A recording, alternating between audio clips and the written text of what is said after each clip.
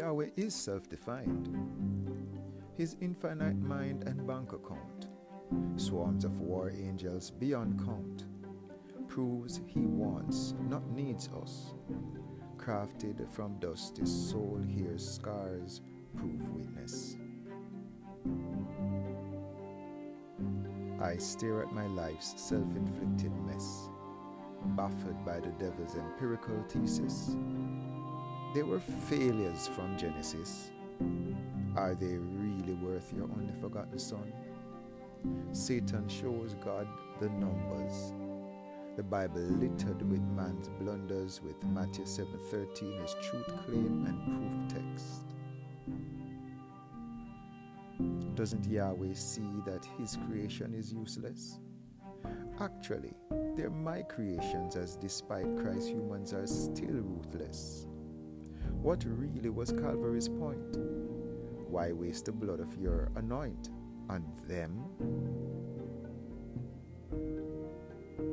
Yahweh turns to his son's friends, not owing Satan a response.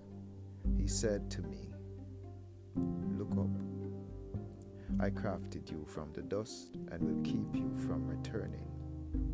Those who trust in Satan become his seed and join him burning.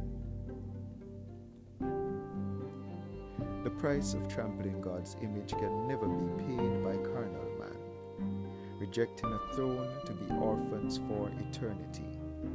The benefit of Calvary, not mine, but yours.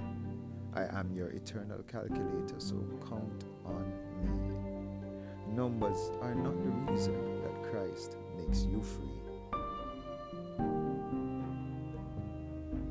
The 99 self-righteous worth the one lost sheep. The body of Christ valued beyond hell's flesh heap. As Calvary removed man from the endangered species list, Christ burst hell's lock with the holes in his fist. Revelation 7:9 shows in Christ you more than conquer. Calvary's benefit incarnate in you, if you love one another.